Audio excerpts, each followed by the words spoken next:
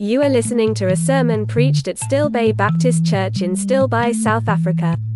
For more information, please visit our website stillbaybaptist.co.za.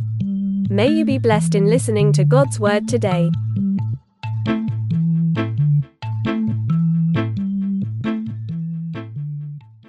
Now, I want you to have a good look at yourself and to realize that I really prayed that God will bring everyone here today who needs to hear this message. And specifically, if you don't often come to this church and you wonder why you ended up here today, that is definitely not by chance. I prayed that God will bring people here because today we're talking about a very controversial topic today. But you're not allowed to fight with me because it's my birthday. So that's the good thing. The topic for today is a call for unity about the nation Israel. Now, the most important part of that topic is the first part, a call for unity as we speak about Israel. Now, I want to say right from the beginning, this is not going to be a political talk. We're not going to talk about 7 October and what happened there and what should have happened and what shouldn't have happened, whether the retaliation should have happened, whether it should have happened in the way it did. This is not a discussion of how much of the land should belong to Palestine. This is a biblical discussion because any opinion I have about anything is vastly unimportant when it comes to what God says in His Word. And all we want to look at today is this question: is the nation Israel today the people or the nation of God?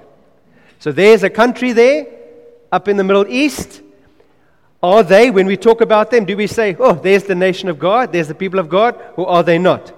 Today is not to say, I'm for that one, let's fight. This is not the goal. Or even worse, and it grieves me now when I hear this. When you turn to the side who disagrees with you and you curse them, or you condemn them as less of a Christian. Well, one day you'll get to the level I am and know things like I do. What arrogance we often show, and how often we break God's greatest command to love other people for our opinions. And we shoot people down because they don't agree with us. So what I want to show you today is based on this question. In the church, now I'm talking about the real church. I'm talking about born again, spirit-filled, Jesus-following, Christ-centered, godly, Bible-believing. In that group of people, you will have people that would say yes, and you will have people that would say no. And the goal for today is to understand that that's fine. We have to come together and understand that. As a Baptist, we are fine whether you answer yes or no. One thing I love about the Baptist is that we center around the most important truths. We don't avoid all difficult topics because we don't want to offend anyone. Oh, no, person's not going to like it if I say that, so I won't say that. There are some cardinal primary truths that the Baptists stand on, and we will never budge from it. So if you go to our assemblies, some of these topics will never be dealt with. Never, ever, because that's what it means to be a Baptist. Now, the first thing is that we believe Jesus is God. It's never going to be debated. We believe that Jesus is the only way to be saved. We believe that you are saved by faith alone. We believe that the Bible is the inspired, inerrant Word of God, and no other book or person or prophecy can ever come closely to that. We believe that Jesus is coming again. We believe that He rose from the dead. We believe that there's eternal blessing, eternal life for those who follow Him and accept Him, and that there's eternal punishment in the lake of fire for those who reject Him. These things are not up for debate. There are many churches who debate, is really hell, does hell exist? We will never have that debate. Another thing we stand firmly on is that marriage is between a natural man and a natural woman. And people go, oh, that's not such a big one. Of course we can disagree on that one. No. For the simple reason that it's such an important truth that God established it in the first 2 chapters of the Bible. And the whole Bible, one of the stories of the Bible is how bad life and society gets when you break that. It's easy to say, oh yeah, but in the Bible, they didn't always stick to that rule. There were all these guys with their many wives. Surely God is a bit more loose on the idea of marriage. There's not a single example in the Bible that you're going to find where these marriages are put in a good light. There's never, when there's a guy with many wives and they all lived happily ever after. It's always a Barney. There's always a fight. Because it's not God's way. We believe the Bible is clear enough on this that we don't have to debate it. But there are many, many things where there's freedom to disagree. Now, I want to say this. You are not allowed an opinion. Drink water for effect. It wasn't in my notes. You are not allowed an opinion because opinions mean nothing. You're allowed an interpretation of the Bible. That's what matters. What you say, what you believe, has to come from the Bible. You have to say, I hold to this view because the Bible says this. Not I hold to that view because that's what my parents said, or this is what works for me, or this is what I feel internally. Well, I think this is how God made me. How you feel God made you can never overwrite the Word. It stands as His truth. Okay, so things that we disagree on, whether people still speak in tongues or not. About the end time. Is there going to be a rapture before, pre-trip, mid-trip, post-trip? Is it going to be a literal 1,000 years or not a literal 1,000 years? All these things that we allow disagreement on, but we center around the greatest law. Love God, love others, and the greatest command, make disciples of all nations. So what we're going to do today is we're going to look at this question, and I'm going to explain both sides for you, and I'm going to show you the verses that each side use to say, but this is my interpretation. Again, my primary goal today is not even to change your mind. If God's primary goal today through His Word is to change your mind, then that's wonderful. My primary goal is for you to understand there are people who disagree with me on this, and it's fine. I must love them. I must honor them. I must accept them. Okay, so that's the thing. Then what we're going to do is, in both of these views, we're going to look at some of the danger areas. When do you go too far with this view? When does your opinion or your understanding of this view step outside of the Bible? When does your holding of this view step outside of the Bible? And then we're going to end by saying again, we are not here to fight about these things. We are not here to be such narrow-minded Christians that the tiniest thing that you disagree with me on, I throw you out. I don't want to have church with you. I don't want to do anything to do with you. The people with these narrow-minded normally don't go to church because everyone disagrees with them on something, so they can't coexist with him. And they're looking for this church that 100% agrees with them, and they just can't seem to find it. And then often they just start their own church with them and maybe 3 other family members. Okay, so this is where we are going today, and may God speak, not Carl J. So let's pray together. Yes, Lord, I so often wonder why there are so many things we disagree on. And Lord, what strikes me is that it's not new. Even at the establishment of the church, there were things that people disagreed on and went separate ways and had debates on, and letters had to be written. Lord, as Paul writes in Romans, and he says, it's fine. It's fine if you disagree on whether to keep the Sabbath or not. It's fine if you disagree on the food laws. Get back to the Master. Get back to Jesus. Get back to the center of it all. And so, Lord, help us to understand where it's fine to disagree, where not, and to walk in love, fulfilling the Great Commission to make disciples of all nations.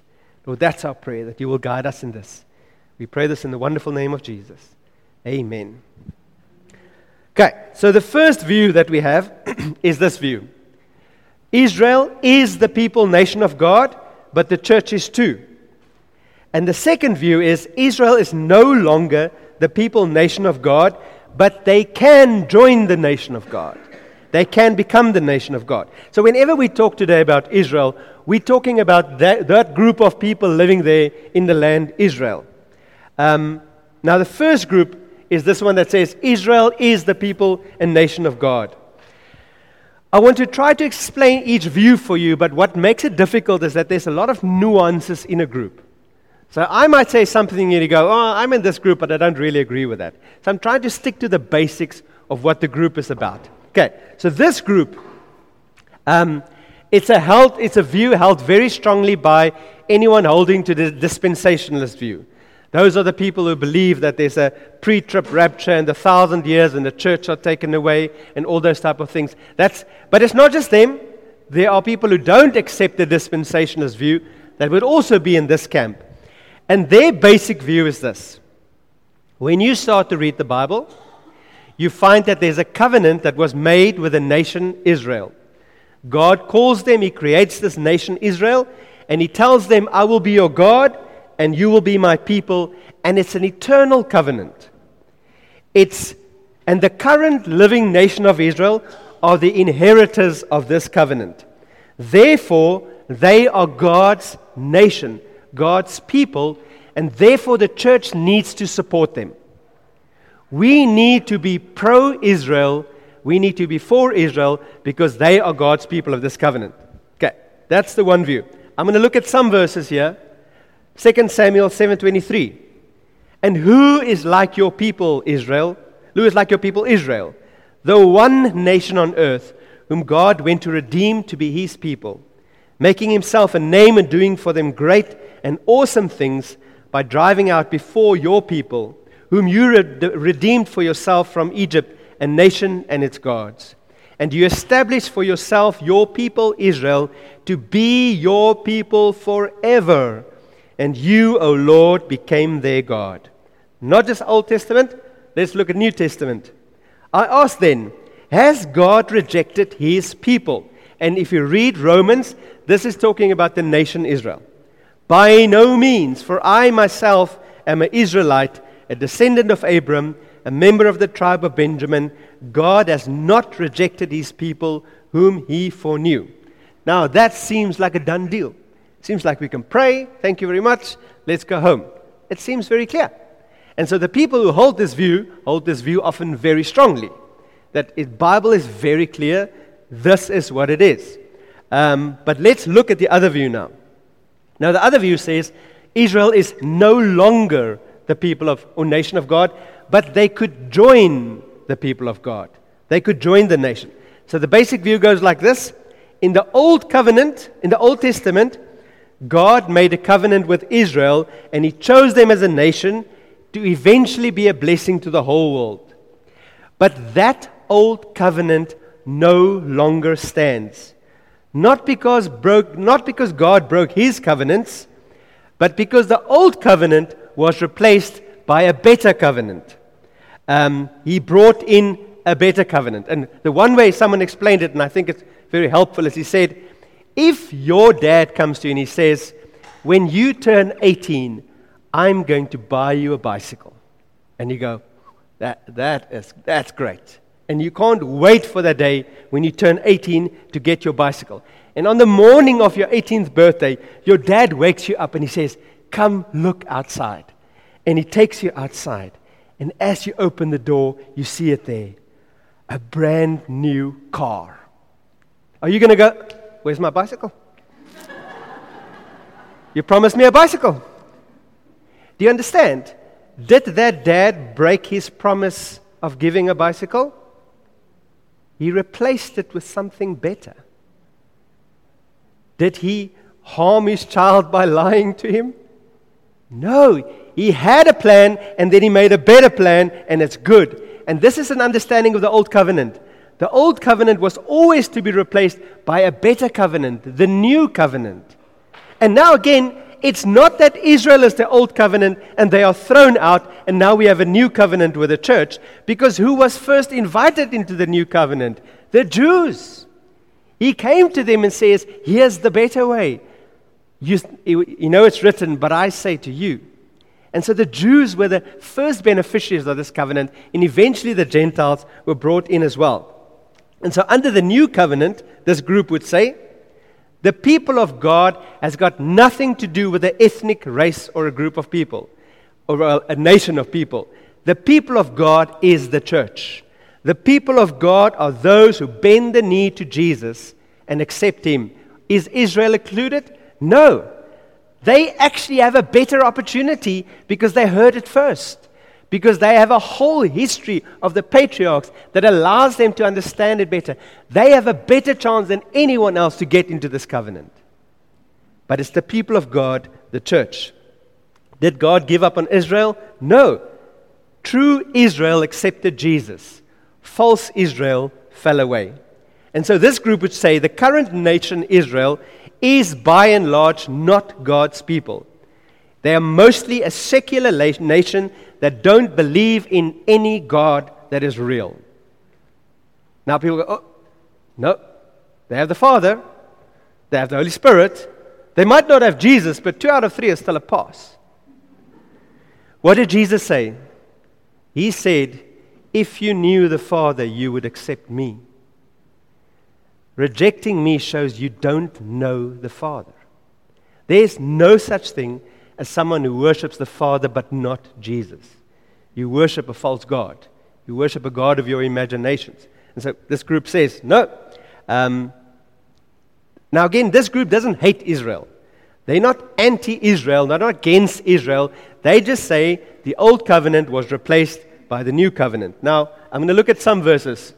I can never say this word. Hosea. Is that right? Hosea? I'm getting there. Okay. I want to say Hosea, but that's Afrikaans and you won't understand what I'm saying. Okay. Hosea says, and the Lord said, Hosea 1 verse 9, and the Lord said, call his name not my people, Lo Ami, for you are not my people, and I am not your God. Yet the number of the children of Israel shall be like the sand of the sea, which cannot be measured or numbered. And in the place where it was said to them, you are not my people, it shall be said to them, children of the living God. The second part of that verse is amazing. Because it says, God is going to a place where there are people who's not his people, and he's going to say, I'm pulling you in to become children of the living God. Now, irrespective if you think when and how and where, there's one point when God turned to a group, if not the whole nation of Israel, and said, you are not my people, and I am not your God. You might just jump up now and say, well, that's not how I understand the verse. And that's the whole problem with these things. Whenever we deal with a controversial thing like this, you end up normally, if you study the Bible a lot, you end up in one of the camps. And what do you then do with the verses that seem to not exactly say what you want to say? You find ways to make them say what you want them to say. And so this is what we have to be very careful of. We have to come to the text and say what says the text. This text says God turned to his people at one point and he said, now you are not my people. Okay, so now this is extended into the New Testament. John 1:11-13 says, he came to his own, referring to the nation Israel, and his own people did not receive him. But, so, differently, to all who did receive him, who believed in his name, he gave the right to become the children of God, who were born not of blood, nor of the will of the flesh, nor of the will of man, but of God. There's a crowd called the children of God, and it's got nothing to do with what blood or flesh you have. So Jesus, like this group then says, is Jesus comes and he brings a new covenant. And Hebrews 8:13 says, in speaking of a new covenant, he makes the first one obsolete. And what is becoming obsolete and growing old is ready to vanish away. Why is it not vanished away at the point when this writer is writing Hebrews? Because it vanished away when all the Jews had a chance to hear about Jesus. Then it vanished away. Because the old covenant was when you didn't know about Jesus yet, it stood until you know about Jesus. Then it falls away and it vanishes away. Now I'm going to look at a parable, and there are many of these parables. You can go read. We're going to look at one of them. Matthew 21:33 says, hear another parable. Now, he's going to tell you in the end what he's referring to, but I'm going to see if you can pick up so long what he is referring to. Here another parable. There was a master of a house who planted a vineyard and put a fence around it and dug a wine press in it and built a tower and leased it to tenants and went into another country. When the season for fruit drew near, he sent his servants to the tenants to get his fruit. And the tenants took his servants and beat one, killed another, and stoned another. Again he sent another servant, more than the first, and they did the same to him. So who's the master of the house here? God. That's a simple one. So who are the tenants? Not us. Israel. He put a fence, he gathered them and made them the nation. And when the season for fruit drew near, so what fruit would the master require of Israel? Worship, faith, obedience. And they didn't do it. Every time the prophets came and says, why are you turning your back on God? Repent and turn to God. And what did they do with those prophets? They rejected them, they stoned them. That's the picture here.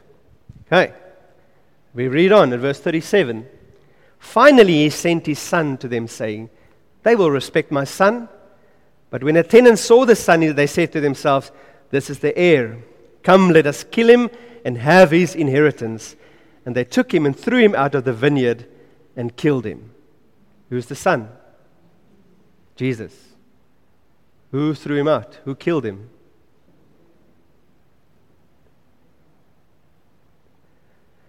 When Jesus stands before Pilate, there's a comment made where Pilate said, he realized the people are rejecting Jesus because they want the power. We want, kill, have inheritance. And they took him and they threw him out of the vineyard and killed him. Verse 40. When therefore the owner of the vineyard comes, what will he do to those tenants? Now he asked the Pharisees and the leaders there, what is he going to do? Now listen to their answer.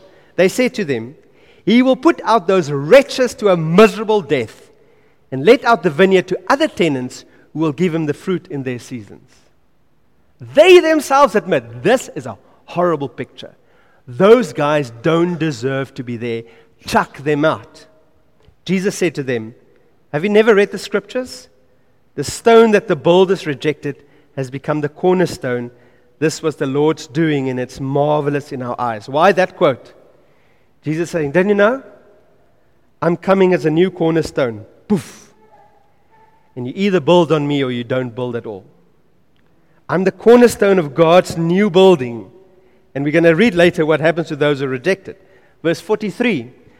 Therefore, I tell you, the kingdom of God will be taken away from you and given to a people producing its fruits. And the one who falls on this stone will be broken to pieces. And when it falls on anyone, it will crush him. So when is that referring to? This idea, the previous part of when the master returns. Can't be the first coming. It has to be the events leading up to the second coming. Okay. So this kingdom will be taken away from you people. It will be given to someone else. And what will happen to you? You will be crushed by Jesus. Now, what some people say is, but remember, he's speaking to the priests and the Pharisees. He's not talking to the nation of Israel. No, you missed the whole parable. The parable is about the nation that did this wrong. Was only the priests and the Pharisees guilty of this? The whole nation. And he said, it will be taken away from you and given to a nation. He's talking about nations at the moment. So then they want to arrest him. What crime did they think he was guilty of? Anti-Semitism. How dare you speak against Israel?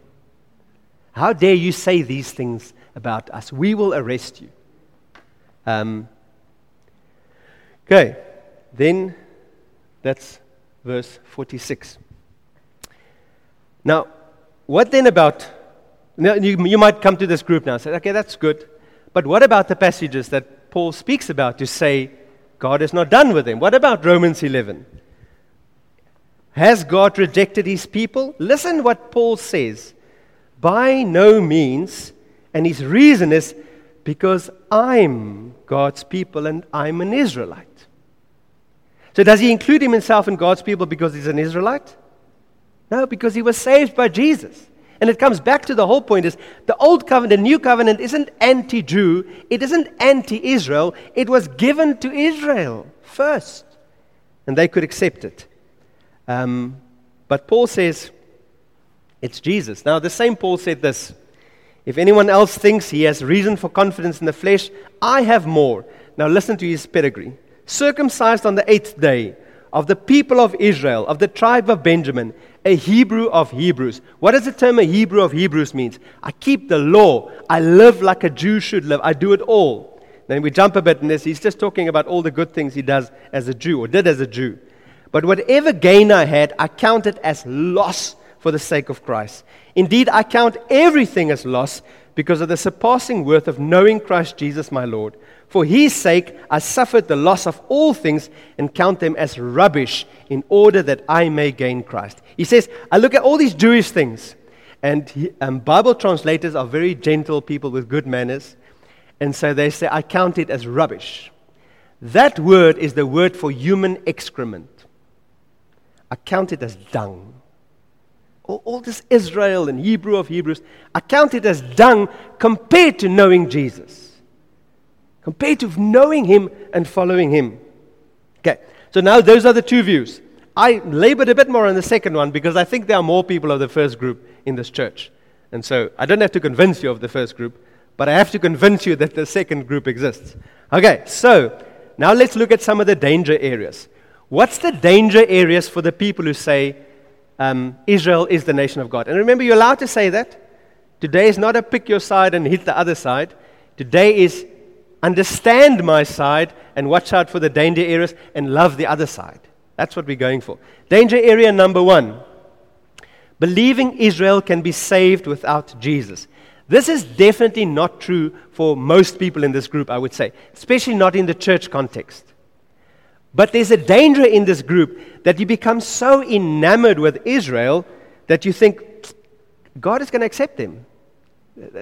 I've had people that joined our church was very upset when I said, when a Jew dies without Jesus, they're going to hell. I think the Bible makes it very clear.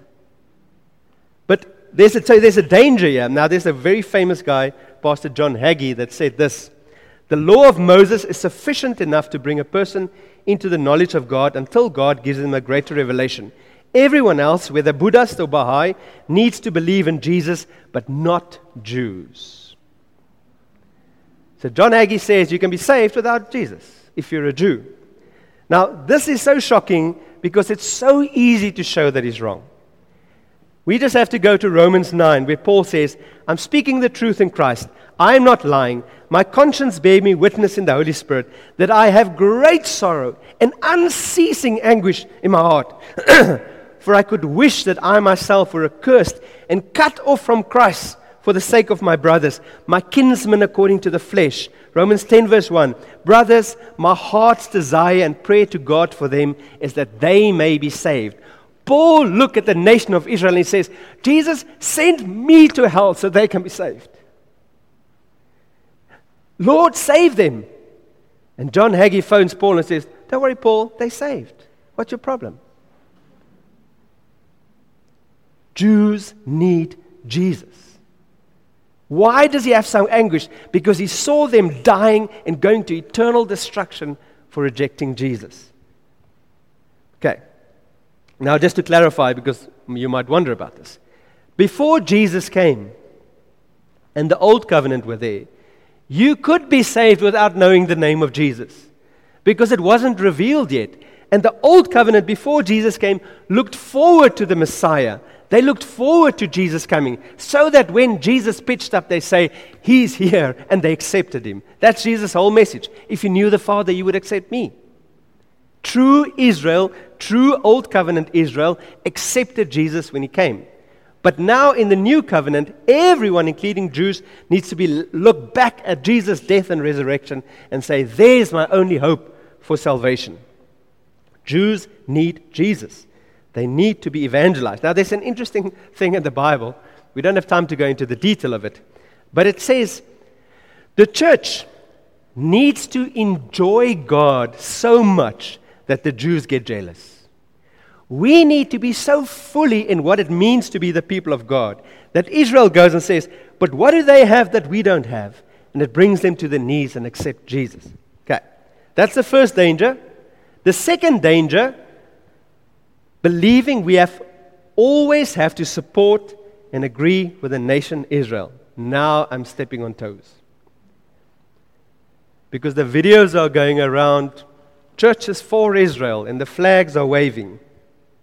Now, again, on a secular level, Israel is by and large a light beam in that area.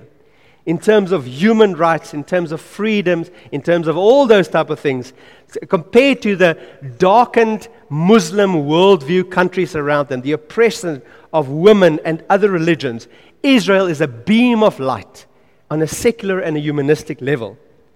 But does that mean the church must always support Israel as a nation? My answer is no, and I'm going to show you biblically why.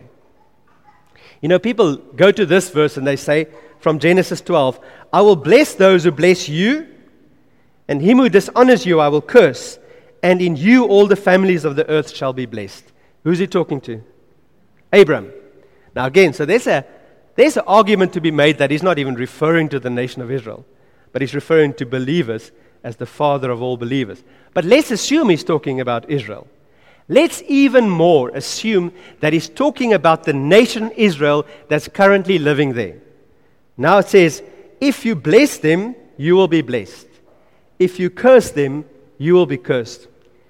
When I sat with this sermon, I realized it's not true of everyone, but many people support Israel out of purely selfish motives. I want to be blessed. Oh, here's one that tells me how I can be blessed. I better support Israel.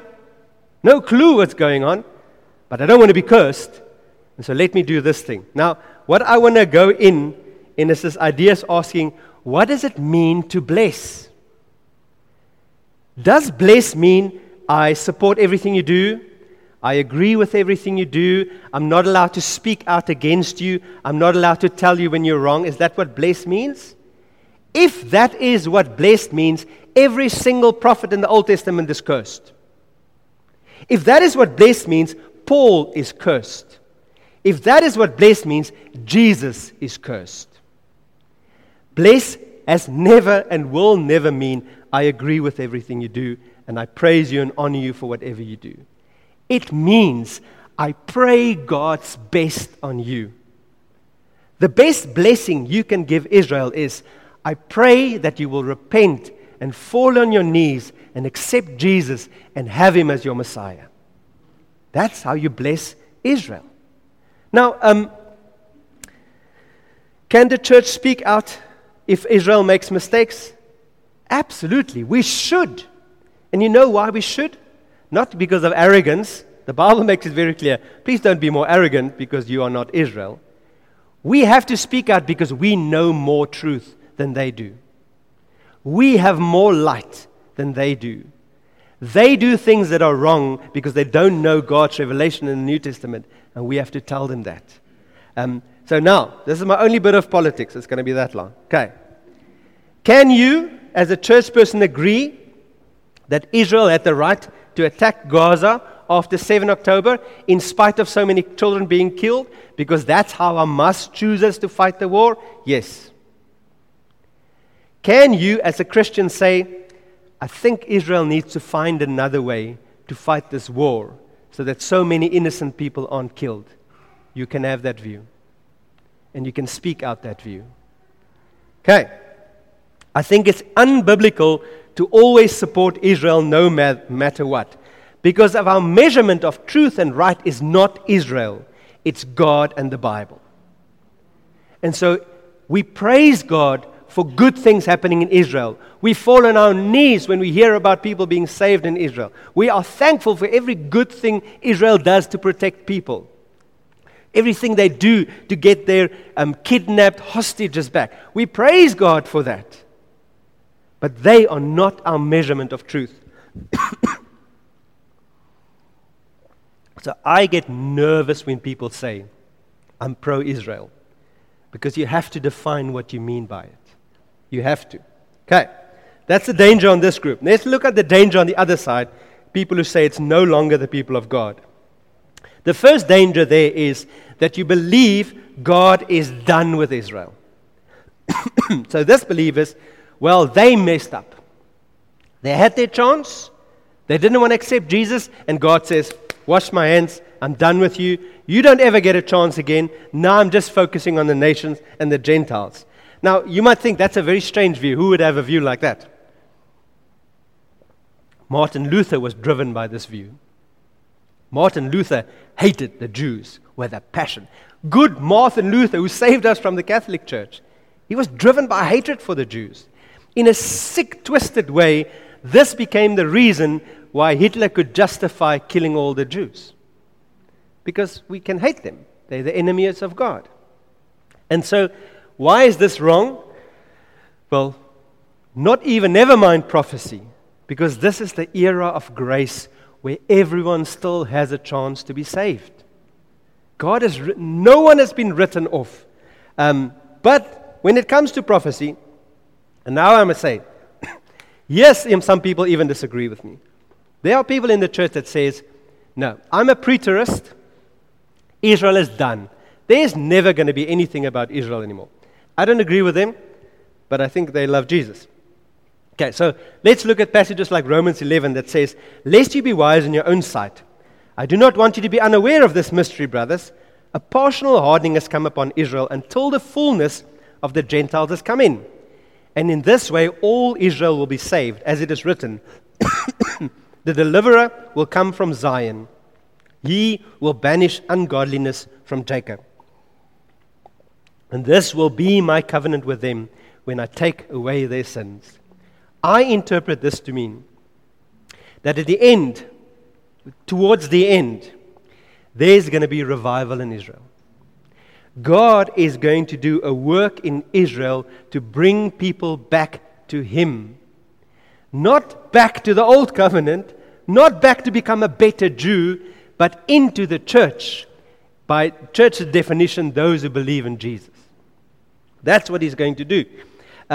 Is God going to do this because they are such a wonderful nation? Oh, they are so lovely. No, He's doing it in spite of them. God is going to do it so that the world goes, how can a God treat an unholy nation so well? And we say, let me tell you about my God of grace. Let me tell you about my God of love, who in spite of those people, still did this for them. I didn't even have to go to the Jews for that. I can go to myself for that. How can God still love you, Coral J? I know you. Let me tell you about my God, who is far more gracious than I deserve. So God will still do a work in Israel, not because they're great, but because He is great. So the first wrong view is to think that God is done with Israel. The second wrong view is that we are done with Israel. So becoming anti-Israel. This is the group that becomes so disillusioned by Christian Zionism that they become anti-Israel. This is wrong, because we are called to make disciples of all nations, and it includes Israel. You can't save someone you hate. You can't save someone you hate. You can't reach them with the love of God if you hate them. Don't hate Israel. Don't hate Palestine. We need to reach them through kindness and love and truth. I want to ask you this. In the way that you've been discussing this at your Bible studies or with your friends or with people, if an unbelieving Jewish person had to be in that group unbeknownst to you, through that discussion, would they want to love your Jesus and accept Him and follow Him? Now ask the same question if a Palestinian guy had to stand in that group and you didn't know it, the way that you discussed the war. Would this Palestinian person here, God loves you, He's got a plan for you, He wants to save you? And I'm sorry to say, in the way that some people talk about it, that is not true. Palestinians would want nothing to do with your God in the way that you speak. Now, same for Israel if you become anti-Israel. Okay, so in conclusion, I hope I helped you to understand the other side better. I hope that helps you to understand that there are people who disagree with me on biblical terms, and they also have the same God and the same goal. And what might now happen is that you tell me, Coral J, that's all good and well, but my side is wrong. My side is right. You know, all good people agree with me. Whenever I go on YouTube or Facebook or Twitter, I just see videos, everyone is agreeing with me. They all agree with me. Your side is wrong. All that tells me is that you don't understand social media algorithms. All that tells me. You know how social media algorithms work? If you watch one video, and especially if you like it, or send it on, the algorithm says, this person has this view, give him more of that view, and keep all other views away. Why? Because what's going to happen if you suddenly get a video that's completely the other side? You're going to stop watching, and they're going to lose money. They will keep on giving you what you want to see, and eventually you think, everyone agrees with me. See, I am right. And it's actually just your sources that you listen to. And you don't do the effort to go listen to the other side. I hope I helped you today to listen to the other side. Because I want to say this again. In God's true church of born-again, Bible-believing, Spirit-filled, Jesus-following, Christ-honoring, you name it, church of people, there are people who say yes and no to that answer. Why can we coexist? Why is this a thing that we can happily disagree on? Maybe not so happy for some people, but still disagree on, but still love and work together. Because it doesn't have to interfere with what we're called to do on a daily basis. On a daily basis, you're called to do this. Love God, love people, make disciples. That's what you're called to do. Love God, love people, make disciples. Now, I don't think there's anyone here who's a missionary to Israel. If you are, or planning to be, let's pray for you. I'm very excited. I don't think there's anyone here who's a missionary to Palestine. If you are, please come. We want to pray for you. We're excited about you going. You know what that means? I'm not supposed to spend all my time thinking about Israel and Palestine. I'm planted here. This is my mission field. These are the people that God cares that I should care about. And if Satan can get you to sit home all day and just watch video troop after video troop, reinforcing your view, and around you your neighbors are going to hell, Satan has won. You are welcome your view. Have your view. But I hope one primary part of your view is, I need to make disciples in Stilbaai. I need to go out and reach people with the love and the truth of Jesus here, right now. Doesn't matter if they are Jew or Palestine or Xhosa or Afrikaans. Even Afrikaans people need to be saved. That's a whole other sermon.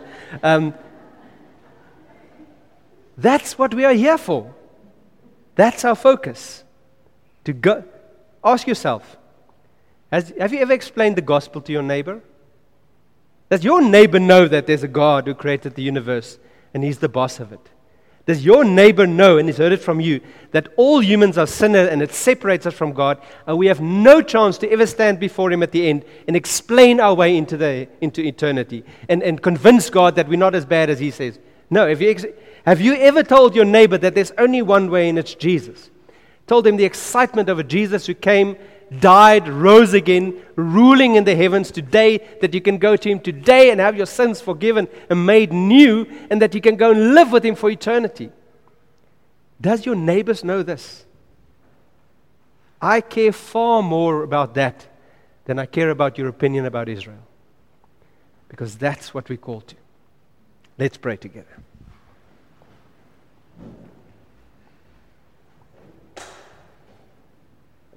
Lord, I want to ask forgiveness for the times when we elevate ourselves due to our opinions above others. Lord, when we get our truth from places that's not You. Lord, today we want to pray for Israel.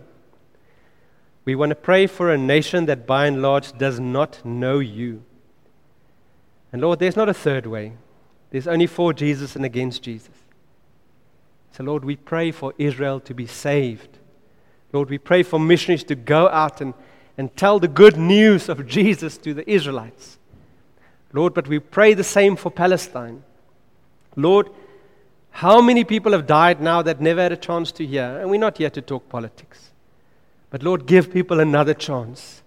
Send the missionary in. Bring someone there. Bring them to the truth. Lord, that is our desire, for people to be saved. Give us a heart for Israel. Give us a heart for Palestine. Give us a heart for Russia and Ukraine and South Africa, but specifically South Africa. Because this is where you planted us. This is where you've called us on a mission to make disciples. And so, Lord, help us to fulfill your calling on our lives and to accept those who disagree with us, to live together in peaceful, joyful unity with you at the center. We pray this all in Jesus' name. Amen. People here who needed to hear that. And I want you to go think about it. Because there are people on both sides who are very unloving towards the other side. There are people that if you just mention something about Israel and you're not glorifying Israel, they get all shaky.